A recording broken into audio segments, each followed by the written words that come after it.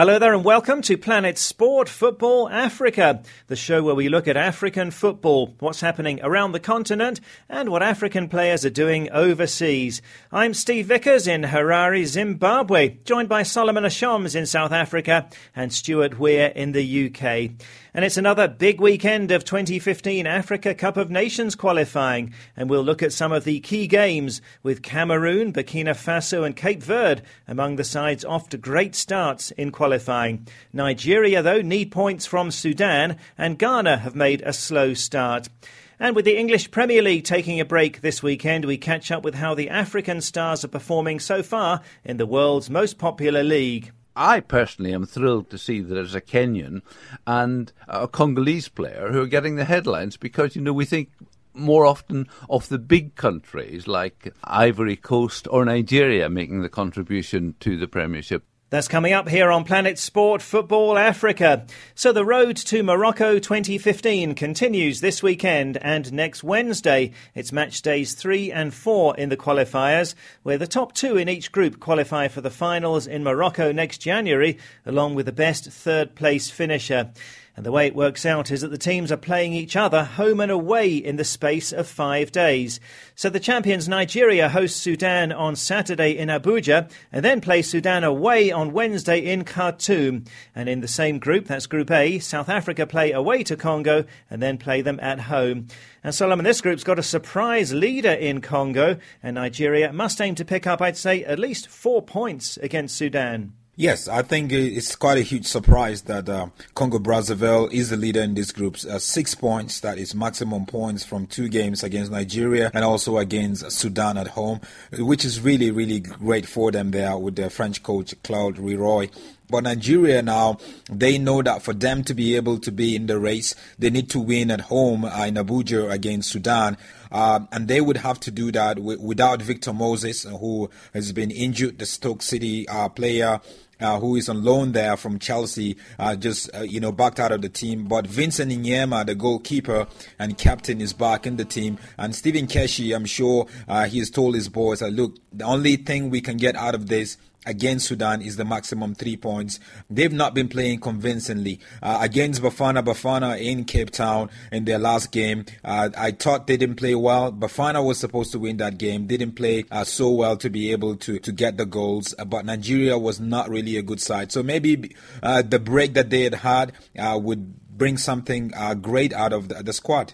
Well, certainly a bit of pressure is on Nigeria's Super Eagles. In Group B, Malawi take on Algeria. I'll be at that game, so more about that on next week's show. And Burkina Faso are off to a great start in Group C. They play Gabon away and then at home. And the Stallions seem to be carrying on from a great 2013 Nations Cup where they were runners-up, Solomon. They have great players, and I think it's good to see them doing what they're doing. And good continuity for them. Currently in Group C, they're topping the group. Other nations, in that group would have to really play well to be able to catch up. The Stallions are definitely on course, to qualify for Morocco 2015 and believe in themselves to make it to another final again. So Burkina Faso looking good so far. In Group D, Cameroon could well qualify for the finals in the next few days as they play Sierra Leone. And both games will take place at the Stade Omnisport in Yaoundé in Cameroon, as Sierra Leone can't play at home because of the Ebola crisis. Cameroon have 2 wins out of 2 with victories over DR Congo and Ivory Coast. This off the back of a disastrous World Cup. Now, we heard last week from our correspondent in Cameroon, Silas Ngong, who said that the decision not to fire coach Volker Finke after the World Cup was key, along with some changes in the team. Let's hear more from Silas Ngong. Planet Sport Football Africa's Adrian Barnard asked him how the decision of captain Samuel Eto'o to retire from international football after the World Cup has affected the Cameroon national team. I think that putting him aside at this particular time was very constructive, I would say, because I've seen that each time he is there, each player wants to play his game and not play the game of the team. 10 other players would want to kind of serve him, would want to kind of play the way he wants them to play. So he was an immense star. But now that he's gone, practically you look at the team, there is no one who is like the star of the team. Well, 2 good results so far in the Cup of Nations qualifiers. Are there hopes now, Silas, that Cameroon can get back to the glory days of past years, or is it too early to say at this stage? Yes, I think there are hopes, long as the Minister of Sport and Physical Education is putting in everything to see that it works, as well as Cameroon Football Federation, Fecafoot. I think that there will be hope. And I think that except something actually happens, so it's actually qualified for the 2015 African Nations Cup tournament. And it's not yet the best team that we have, but some of the signs that this team has already shown, playing together, the solidarity in the team, the love, the apparent love that we see, we think that there is a lot of hope that this team is going to play like in those glory days of the 90s. We think that we have better players today than in those days. There is a lot of hope, and every Cameroonian actually is looking up to this new day, this new dawn that the team would certainly have. That's Silas Ngong, our Cameroon correspondent. As I say, Cameroon could become the first team to qualify for the 2015 finals if they win both of those upcoming games against Sierra Leone. To Group E now, Uganda and Ghana both on 4 points, Guinea on 3 points, Togo yet to get off the mark. This group looks wide open, Solomon. Ghana, a lot of people thought was going to be the leader in this group, but in their first game at home, they drew with Uganda.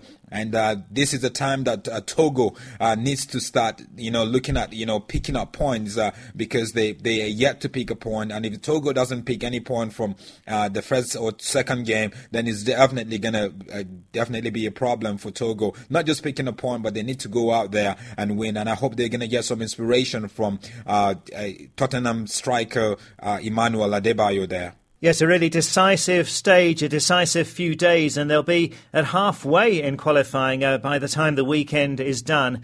Now in Group F, Cape Verde top with 6 points, Mozambique with 2, and Zambia and Niger just 1 point so far. Cape Verde play away to Mozambique and then play them at home next Wednesday. Now remember, they made it to the 2013 Nations Cup finals, qualifying for the first time for the tournament, and they got as far as the quarter-finals. And I was wondering maybe if that was a bit of a fluke, Solomon, but I think now we really have to take Cape Verde seriously. What do you think they're doing right? Well, Steve, I think it's not a fluke. They must be doing a lot of things right. Remember, they didn't just play well during the Africa Cup of Nations in South Africa, but also during the World Cup qualifiers for Brazil 2014. There is a lot of consistency and continuity, and they've been able to go up to Europe and in countries like France, Portugal, Spain, and really look for players with Cape Verdean genealogy who are parents or grandparents are from Cape Verde, that are really good. And they've been playing as a team. I think for me that is the strength of the Cape Verdean team. They don't really have big names, so-called big names in the big leagues, but they know what it takes to really play as a team. And for a country that is really a very small country of about 500,000 people, and it's great to see them doing that. So Cape Verde certainly are impressing right now. Thanks a lot, Solomon. Do stay with us. Let's now go to our WhatsApp and to our Facebook page. Last week we were asking, do you think that Cameroon can return to their glory days? Life without Samuel Eto'o for the Indomitable Lions, who are off to a fantastic start, as we were saying, in Nations Cup qualifying. Well, Ebrima Fabu Jame in the Gambia says Cameroon will bounce back for sure. Francisco Dodome in Malawi says that the talent exists, so surely they can. Adama Baji in the Gambia says, yes, Cameroon are bouncing back for sure. They've got some glorious days ahead of them. And Abdu Dem says Cameroon have been rebuilding their squad for the past years, and the young players have matured now, so it's time for their glory days. Thanks for those comments. Our WhatsApp number is +44 7955 232 780. And the Facebook page, Planet Sport Football Africa. And this week we're focusing on the Nations Cup qualifiers. So as the results come in, we'll be posting, and you can send us your reaction on the Facebook page, Planet Sport Football Africa, or send us a WhatsApp as the results come in to +44 7955 232 780. That's +44 7955 232 780. Give us your reaction to this weekend's results in the Nations Cup qualifiers. The number again, +44 7955 232 780. Now let's catch up with the English Premier League and how the African players are doing there, with 7 games played so far. No matches this weekend because it's a weekend for international fixtures, but last weekend was a good one for Africans in England. Wilfried Bony of Ivory Coast got his first goal of the season for Swansea as they drew 2-2 with Newcastle, and Senegal's Papi Cissé got both of Newcastle's goals. Mohamed Jammeh of Senegal scored for Hull as they beat Crystal Palace. Jeff Schlupp of Ghana scored for Leicester. They drew 2-2 with Burnley.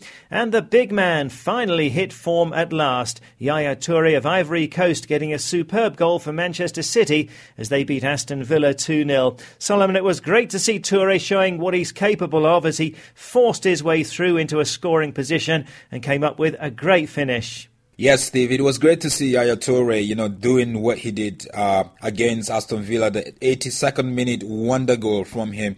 That is his first goal of the season, by the way, for Yaya Toure. And a lot of people were disappointed in him so far this season because of his last season's form. He's not been able to replicate it so far. And I think it really showed on him also. When he scored that goal, you could see his body language. And I hope that this will be the beginning of new things for him. He's a player from the midfield that can really score a lot of goals and create so many goals also. And I hope that this goal would really motivate him to go out there to really play well, because the fans, Manchester City fans and Yaya Toure fans in Africa, and also the fans of the Elephants of Cote d'Ivoire are really looking up to him. So it's really great to see him score that wonder goal.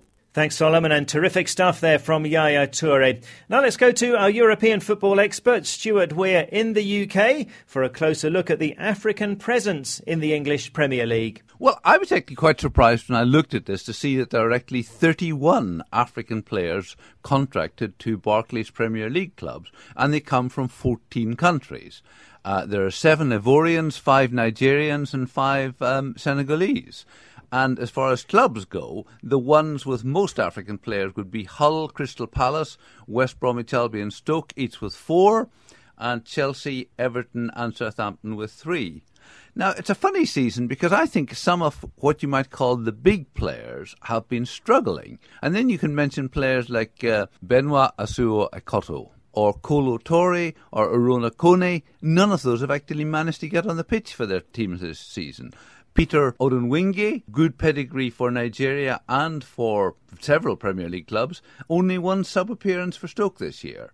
Another example, Stéphane Sessignon of Benin, a man who scored 20 goals in the Premiership over the years, but, he hasn't found the net this year. So, there's a number that are struggling, but I'm going to give you 4 star performances so far.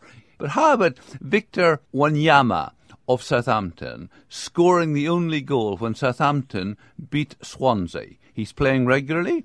We noted last year that he was the first Kenyan to play in the Premier League, so I think we can say quite confidently he's the first Kenyan ever to score in the Premier League.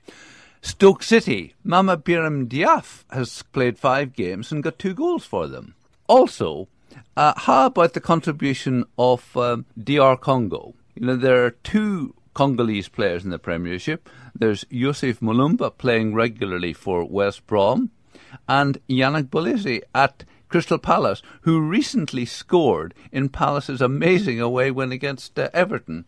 So, there have been a few interesting contributions from African players, and I personally am thrilled to see that there's a Kenyan and a Congolese player who are getting the headlines because, we think more often of the big countries like Ivory Coast or Nigeria making the contribution to the Premiership. But great to see perhaps the less fancied countries as well having players who are cutting it in the Premier League.